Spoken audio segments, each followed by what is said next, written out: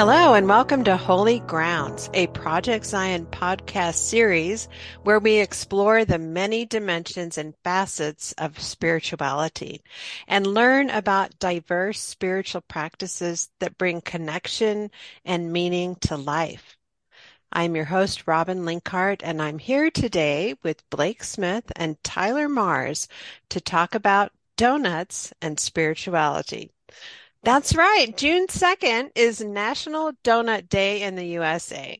What a great opportunity to explore the vast landscape of spirituality and awakening to God's presence as we connect everyday elements and the human senses of seeing, hearing, taste, touch, and smell to our journey with the divine.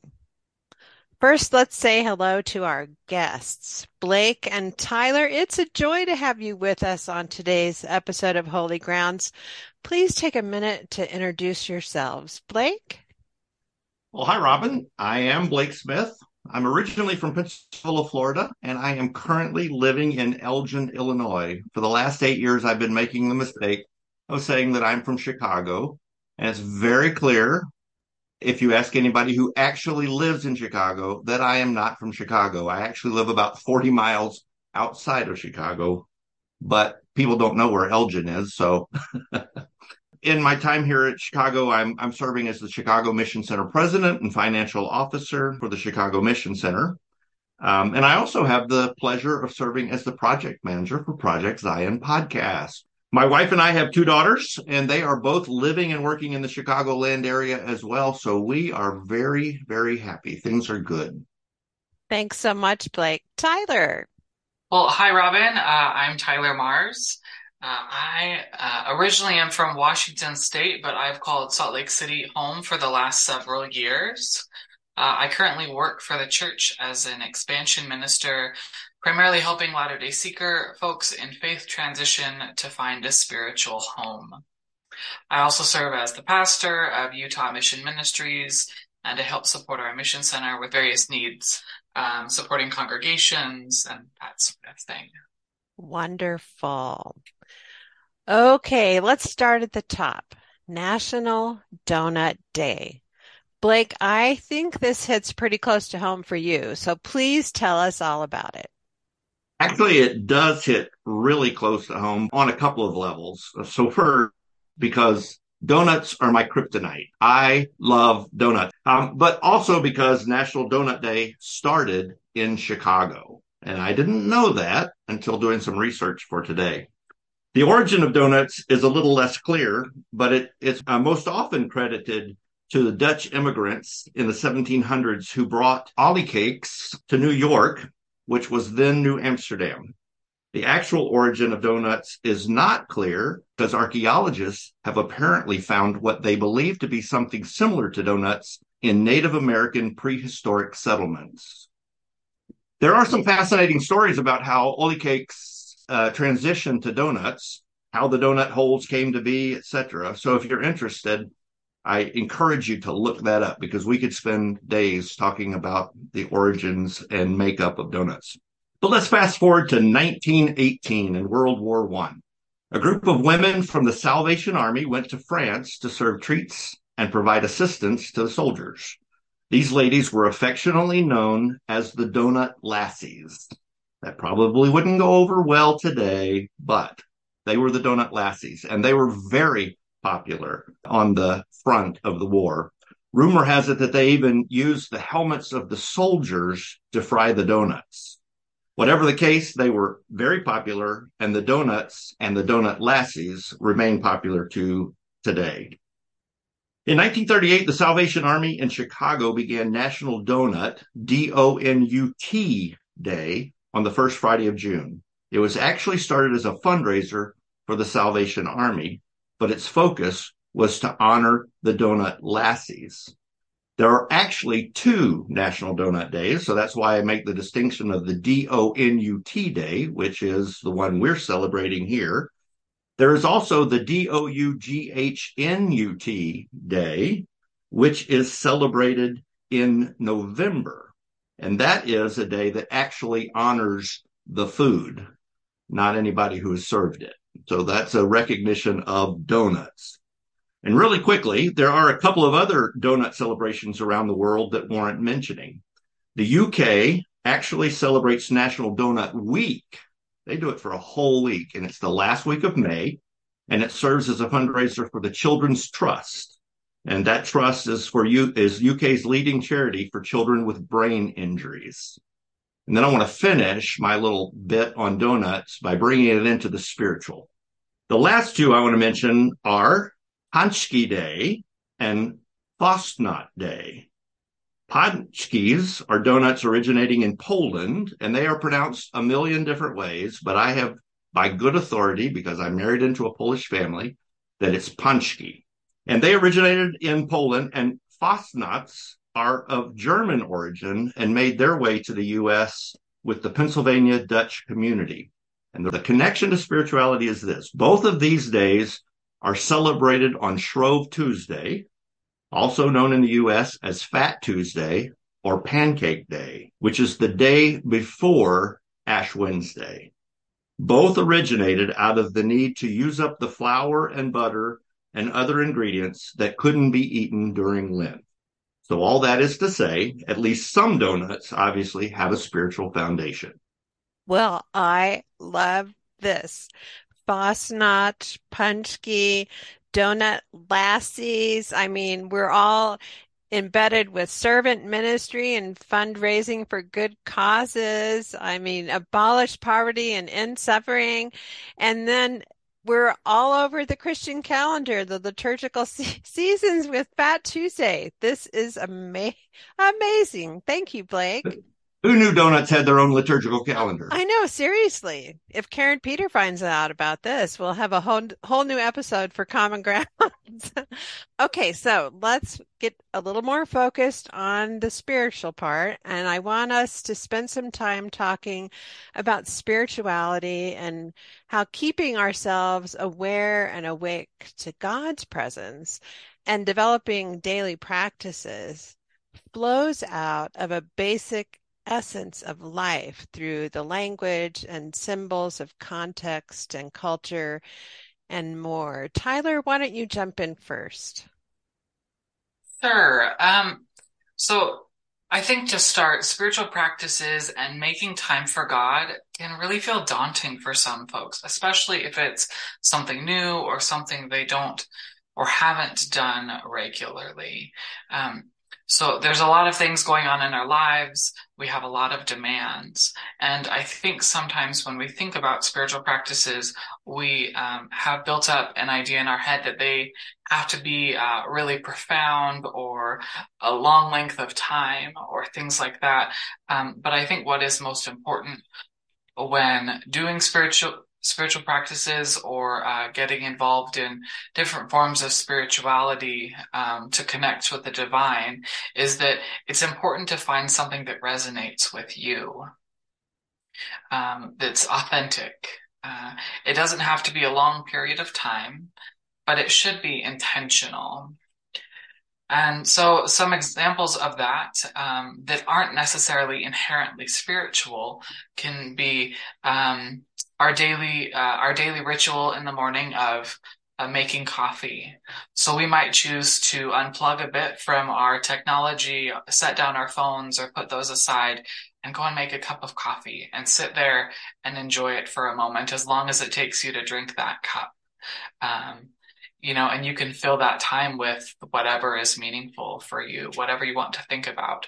For some, going for a walk can be really helpful, or listening to a meditation, or journaling, or some more traditional practices like Lectio Divina, or even listening to hymns. But the key is finding something that fits with you and speaks to your soul.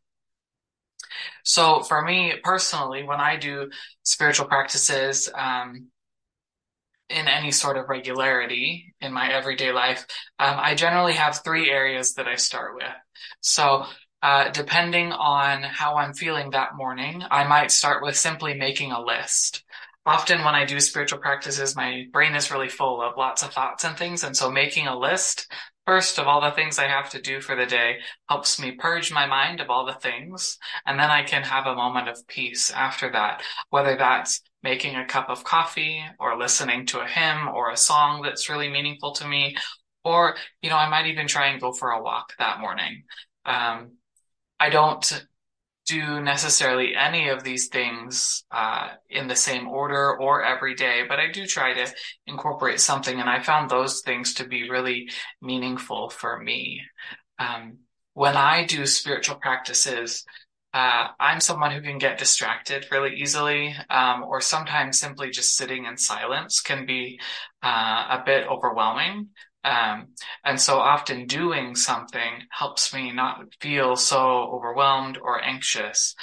So that task of making the coffee or going for a walk and looking at the animals and the birds in the tree or what the clouds look like in the sky, gives my mind, something to do while also, gently focusing on what's happening inside and how God is moving in my life.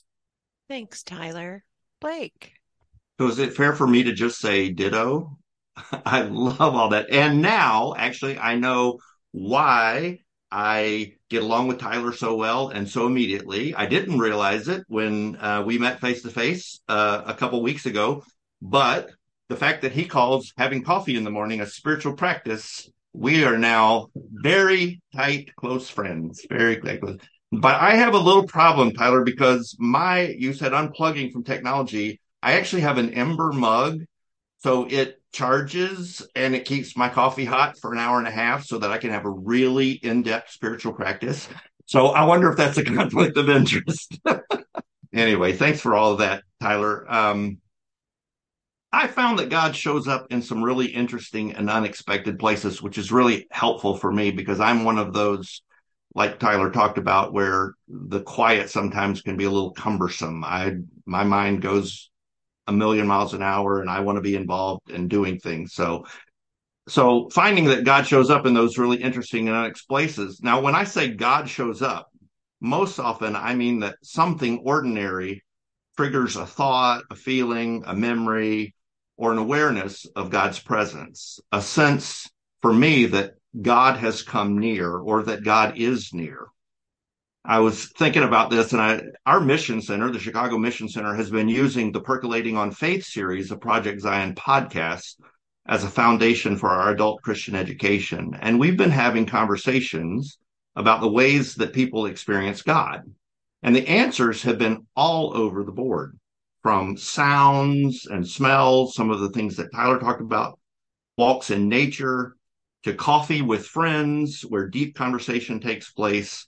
And we even had someone say that they experience God when they're washing dishes. So anyway, for me, and this may sound weird, I find God at table. And not just in the community that forms over the meal, but also in the food itself. I can't speak for everyone, but I would guess that most people have at least one food item or dish that they consider comfort food. Notice I didn't say healthy food. I said comfort food. When you've had a long, hard day, maybe you've been out in the cold and rain, there's nothing better than coming home to a warm bowl of your favorite food. For me, the same is true when we're feeling lost or alone, when something is missing and we have just the deep need for a friend or companion. God's presence through the Holy Spirit can be that comfort food that feeds our soul. I think when we limit God, we limit the presence of God to certain buildings and certain ways of worshiping. We are doing just that. We're limiting the experience of God because God is more than that and God is bigger than that. So I just find God in some amazing places, which is helpful for me as a guy that seems to be always on the go. I love all the tangible images and experiences that you both have shared. It really helps this topic come alive for lots of different types of people. And I think spirituality in general is taking on new forms and ways of understanding that's meeting a lot of people in ways that maybe they hadn't even realized that they could connect with the divine presence. And at the same time, it rests on this long, rich tradition, this of spiritual practice and discipline. I love where you're taking us on this journey together today. And Tyler, I'm aware that you have facilitated the spiritual practice of biscuit making. Tell us a little bit about that. How did you come up with that practice and what does it involve? Yeah, that's a great question. So, um, I'm going to go back a few years. That spiritual practice was born out of what I would call a rather sacred and holy moment, with myself in Salt Lake City one morning when I was craving biscuits myself. Um, so I had learned from a family friend a secret of making biscuits that makes them particularly delicious. Um, I'll give away the secret. It involves freezing your butter, which then when you mix it into the dough produces a particularly crispy, bottom of the biscuit and a very tender, inside crumb. And so this morning, that I was making these biscuits, I used this method. I didn't have anything particularly going on, so I just took the morning to make them. So I got out all of my ingredients. I had frozen my butter, that evening before, and I made my biscuits. And I took time to, feel the flour, the texture, the frozen butter and how cold it is. To think about the ingredients and where they came from. And I had at the house that I was living in, I had a large window outside my kitchen that opened onto a lot of green space, and it was an early in the summer season. And so as I was making my biscuits and looking out the window and just thinking about creation, it was a very beautiful morning. Um, I then baked my biscuits, waited for them to cool just a moment, and then I spread, salted butter and homemade berry jam that I had made earlier in the season. And I just had a moment where I ate that biscuit. I savored the textures and the flavor and everything about it while looking out the window. And this might sound a bit corny, but it actually got me a bit emotional. Just all of that combined, having something that truly fed my soul that I was craving, um, having it turn out all right, but then also just thinking about the beauty of the whole experience, the talent, that I had to make those, the nature that was before me out the window, thinking about where the ingredients came from. It was a particularly sacred moment. And so I decided that, I was going to hold on to that and potentially recreate that experience that I had for folks. And so, um, the way that this practice works, I've done it in a couple different modes, either in person or, over Facebook Live and Zoom, is that I have everyone else, I have given them a recipe, um, and had them gather all their ingredients, and then we make these biscuits together. We tend to not use tools to make them. We try to use our hands so that we can have a tactile experience with the ingredients. Um, I talk a bit about, the culture of bread making and the religious culture of bread making, particularly in Judaism, how that is a very prayerful practice when they make their challah for every Shabbat, every week, and how we can potentially have a similar mindset when we prepare food or biscuits. Um, so we'll go through, we will make those biscuits, and then I provide them time afterwards to eat a biscuit in silence for a moment, to think about the textures and flavors and the memories that might come up. And so for some people, they recall memories with their parents or their grandmother, who made biscuits, from scratch one time or several times, and, the kinds of memories that brought back, and they're particularly meaningful for them. So that's a bit about where that practice came from and how I have used that with folks, throughout the nation and the world. Thank you, Tyler. I knew that you had facilitated this practice before online, But I did not know the origin story of how you came into realizing this could be so deeply spiritual and connecting for folks. And I'm hearing a theme from both of you as you talk about your experiences of mindfulness and how that just takes us on a journey with things in our life, elements, tangible things, the least expected places, scenarios. And everything you said just kind of leads into this next part of our exploration. Spiritual practices do take all kinds of shapes and forms. And we've already touched on the fact that they can be individual, they can be corporate, a group of people participating together, and they can even be a mix, some of both, with an individual component and a group component all wrapped into one spiritual practice. So, in that regard, Blake, can you share how spiritual practices include aspects we may not think of first, like hospitality, feeding the hungry, acts of justice, generosity? I mean, any number of things. First, I want to say I think that if we have any listeners of the podcast who are wondering whether or not they should do spiritual practices, after hearing about coffee and Tyler's biscuits, I think the numbers are going to go through the roof. That's an amazing story, Tyler. Thanks for sharing that. Um, and the question, Robin, it's a great question. I think that a lot of times spiritual practice and spiritual discipline are associated primarily with prayer and solitude and meditation. I know that's the way I looked at it early on, and that might be, if folks like me at least, a reason why people are intimidated by that. But what we have to remember is that everyone doesn't experience God in the same way. Everyone doesn't experience the world in the same way.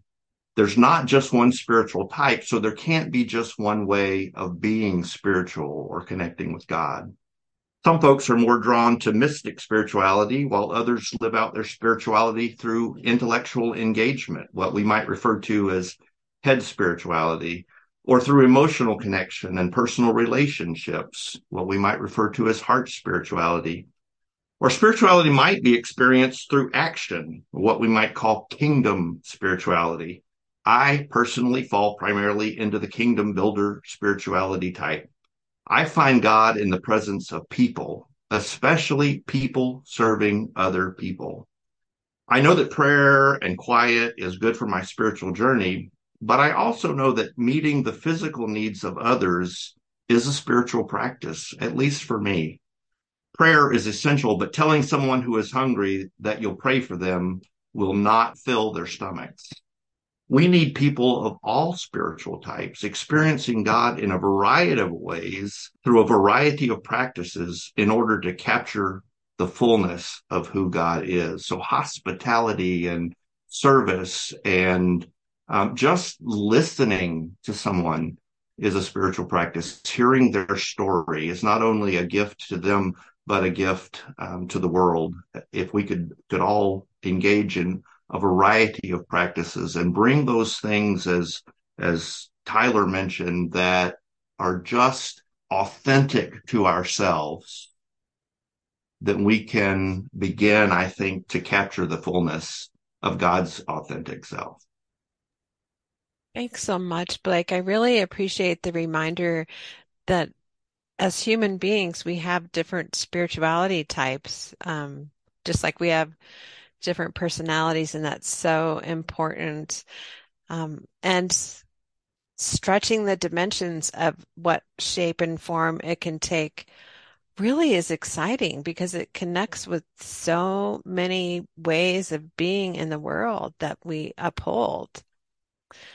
Tyler, in the last 8 years or so, you have explored and experienced spirituality and spiritual practices and disciplines in some very different ways.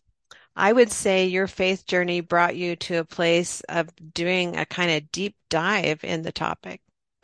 What are some key things you have learned along this new path, and how has your perspective on spirituality changed? So, Robin, this is a great question. So I kind of wanted to start by saying that there are traditional and even ancient forms of spiritual practices that have been done for centuries or even over 1,000 years. That's a long time. Uh, but some of those practices we actually are still familiar with. Things like Lectio Divina, or as we call it in Community of Christ, dwelling in the Word. Practices like centering prayer, or the prayer of examen, or contemplative practices where we're silent. Um, Many of these have roots in what's called Ignatian spirituality or the early Christian church. Um, but that being said, there's lots of modern ways of being spiritual and engaging in spiritual practices. Um, and I learned early on that everything can be spiritual. Things like we've already talked about walking in nature, simply just being observant to what's around us, cooking or baking, listening to music or looking at art. Um, initially in my journey, I was worried that these weren't authentic to what spiritual practices are. Um, but I also learned that that way of thinking isn't really in line with what spiritual practices are. Spiritual practices are about building an authentic relationship with ourselves and the divine and God, finding a deeper way of making that connection and that relationship. Um, so there's no right way to do that as long as it's being authentic to you. Um, and so, several years ago, when I was exploring my faith and learning about spiritual practices, um, I explored them in a bunch of different ways. Um, and what they helped me do is understand God more deeply and how God moves in my life. Um, Prior to that, God moved in some very specific ways, and I realized that there were so many more ways that God moved and worked. And engaging in spiritual practices helped me work and reframe some of those things in a way that just opened up sort of a rainbow of possibilities of how God moves. Um, and one instance of that was I was able to attend a spiritual retreat in Kirtland, at the Kirtland Temple. Um, and for me, that time, that weekend that I spent there helped me understand the sacredness of space, um, and that places, buildings, whether they're historic or not, can be very sacred and very moving and very spiritual.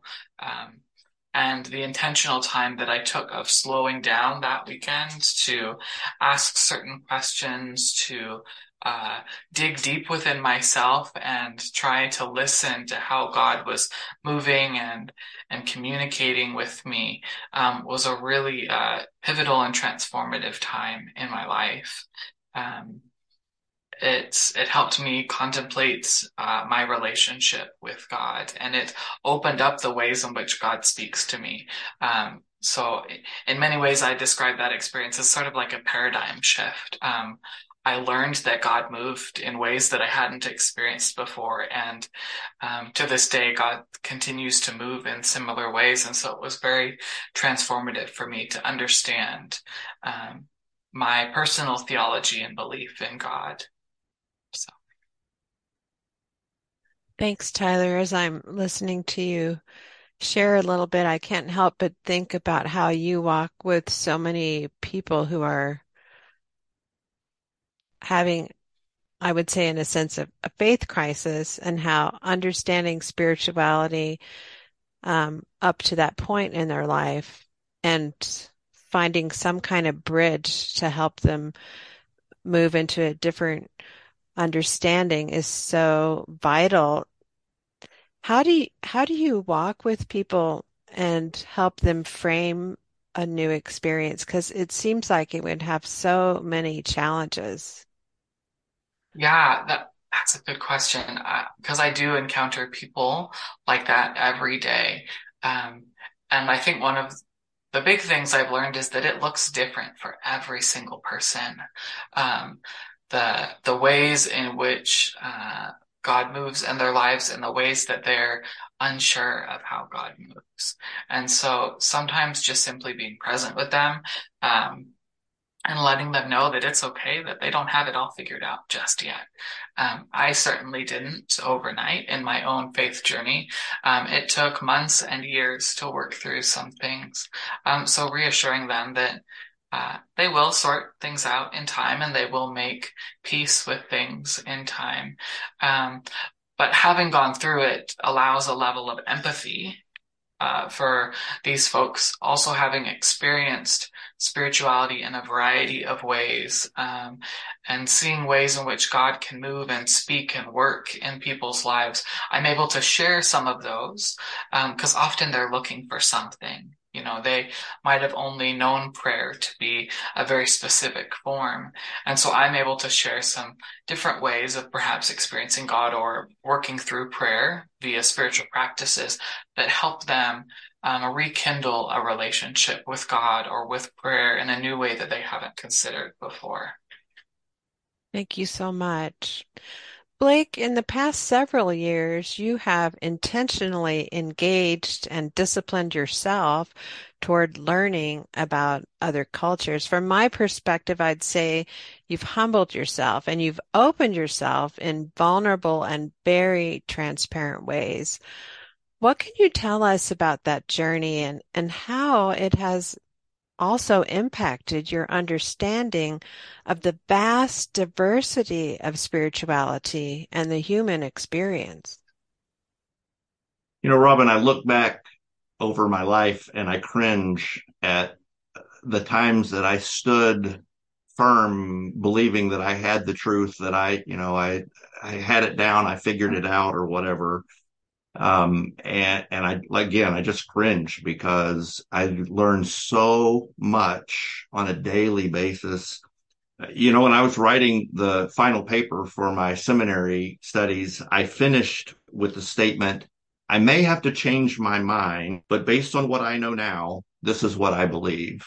I wrote that statement because in my time at seminary, that's when I began to really understand how much I didn't know and how the things that I had been so sure about were based on a very limited perspective. And that as I got to know people and engaged and encountered others in other walks of life, as God put those people in my life for whatever reason, my mind would have to change. I could no longer see the world from the same perspective.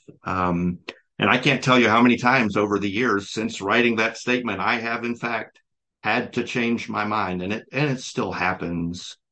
We don't live in a culture that encourages vulnerability. No one wants to admit that they could have been swayed into a way of thinking based on a limited worldview.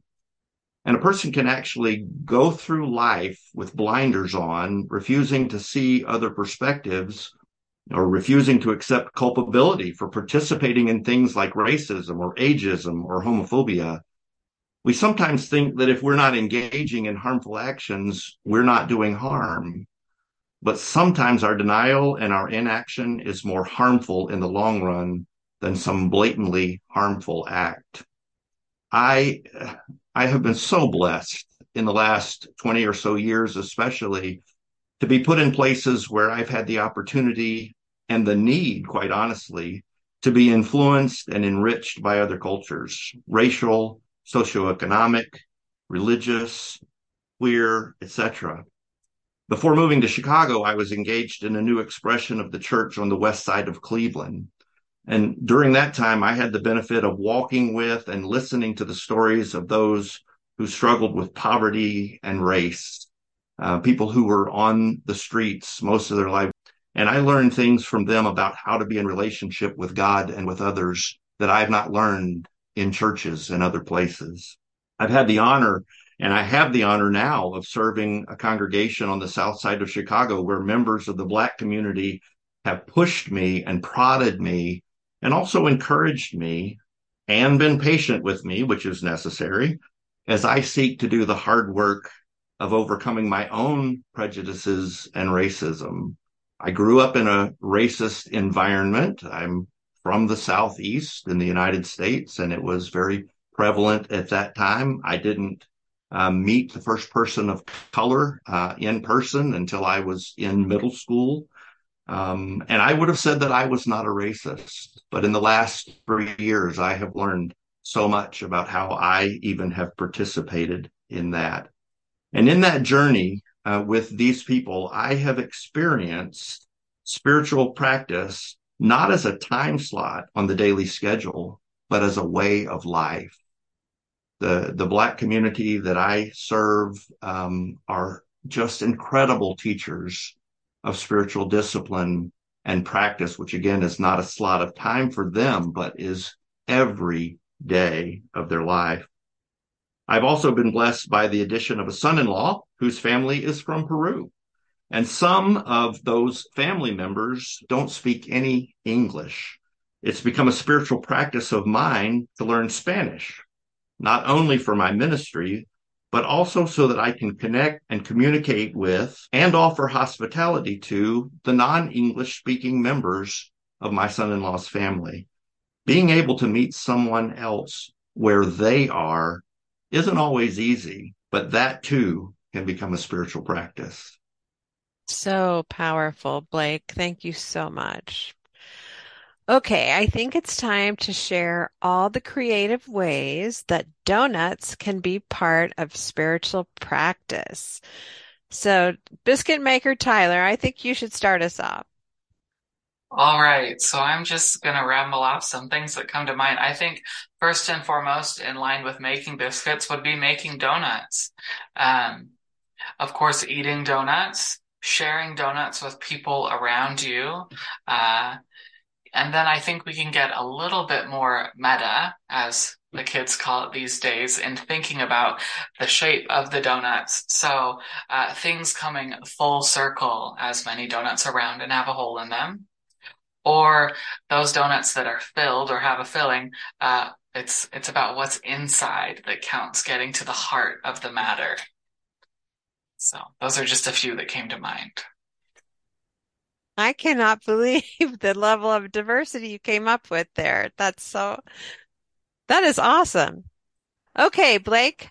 One of the things that Tyler mentioned earlier, the spiritual practice of the making of the donuts and taking time to thank God for each of the ingredients and the people who made it possible to get those ingredients from farm to table. I think we take for granted often. I just sit down and eat that favorite meal and don't think about all of the people and all of the conditions and circumstances, et cetera, that go into getting that from its beginning to my table. And so that's one of the things, and I just really appreciated that practice as Tyler was talking about, feeling the coldness of the butter and just all of the steps. And I think to take that practice and allow our food to be a spiritual practice in a way of practicing appreciation as well. So I think, of course, as a kingdom builder, I would say we all need to serve as donut lass and lassies in some way, providing food and support to those without homes.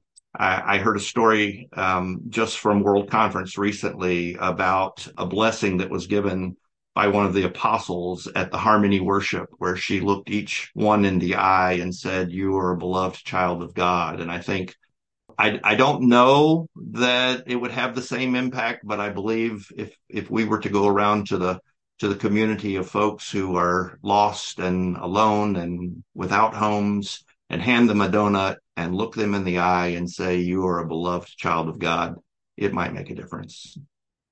I love that. And I love the way you each bring in your own spiritual type into what you express and how donuts can be part of a spiritual practice.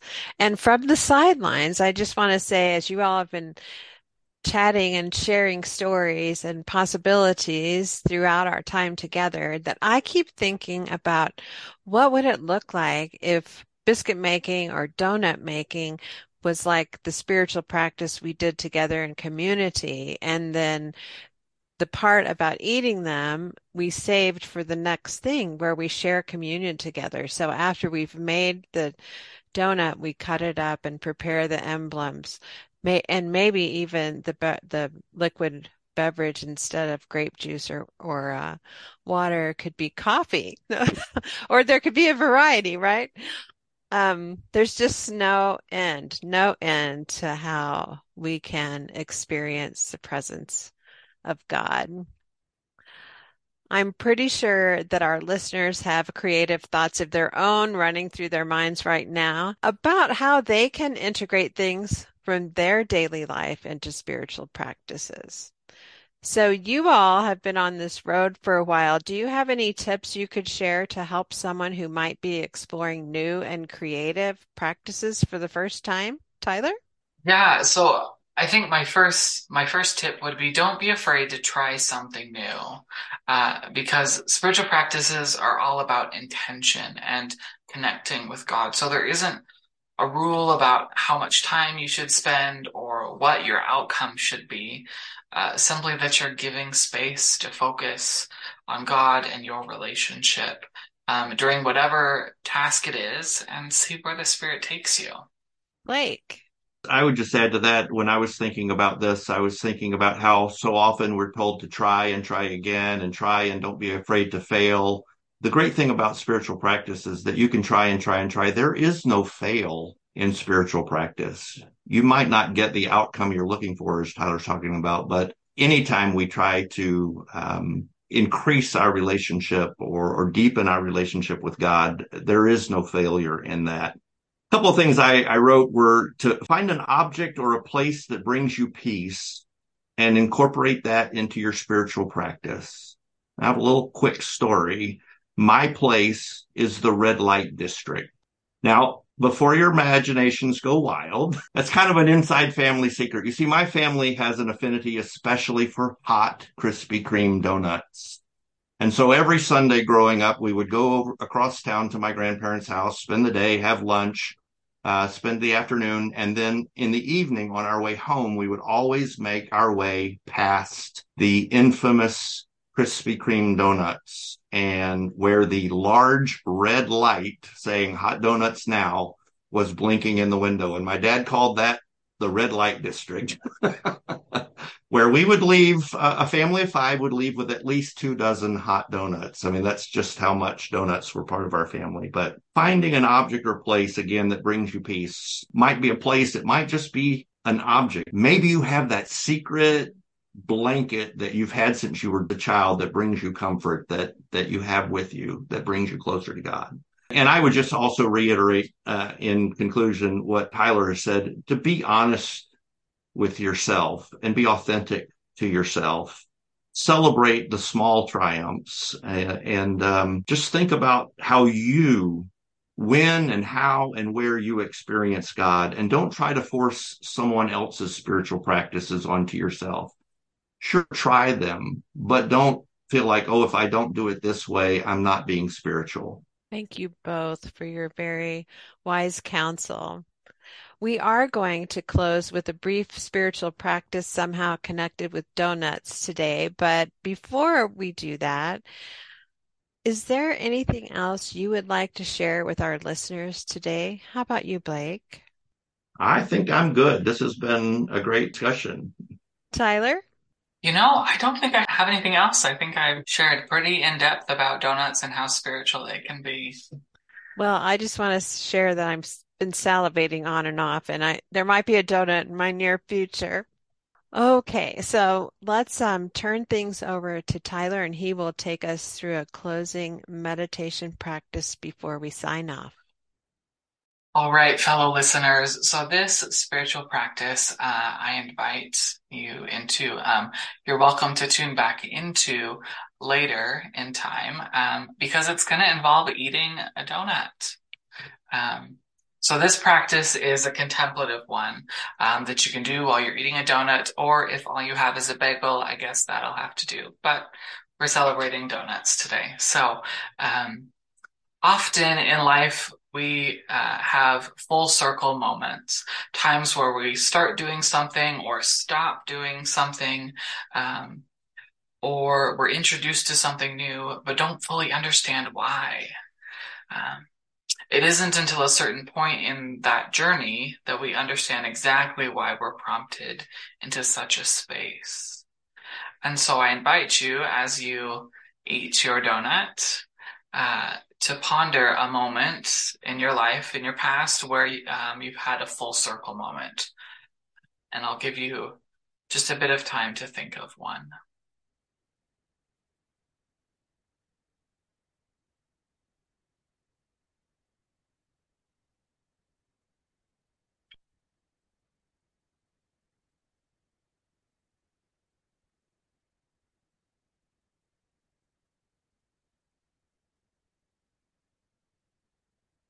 So as you savor each bite, I invite you to savor that moment or moments that you found. And I'll ask a few questions for you to reflect on.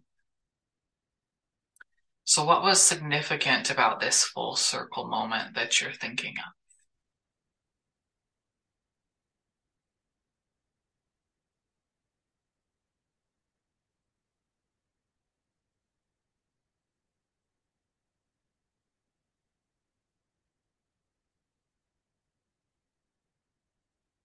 How did you grow closer to God or your inner self through that moment?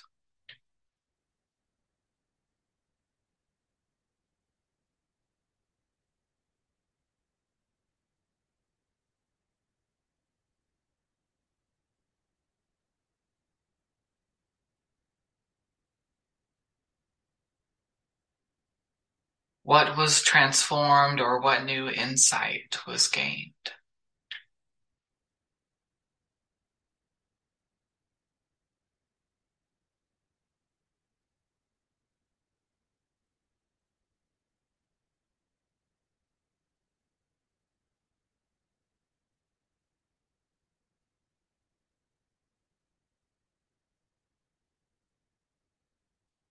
And in closing to this brief practice, I invite you to hold this moment lightly, sweetly, tenderly, just as a donut is.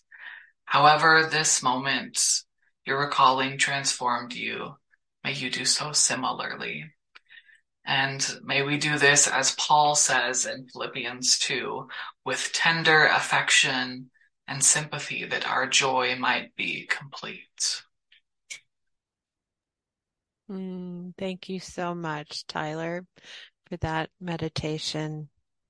And thanks to both of you for being with us today, Blake and Tyler. It was just great. And a very special thanks to all of you, our listeners. To hear more from people who actively practice spirituality in their lives, look for Holy Grounds in the categories list on our website, projectzionpodcast.org. To hear more from Blake Smith, check out Coffee to Go on Project Zion. And to hear more from Tyler, stop in for a few meditations with Awaken to God's Presence. This is your host, Robin Linkhart, and you are listening to Project Zion Podcast.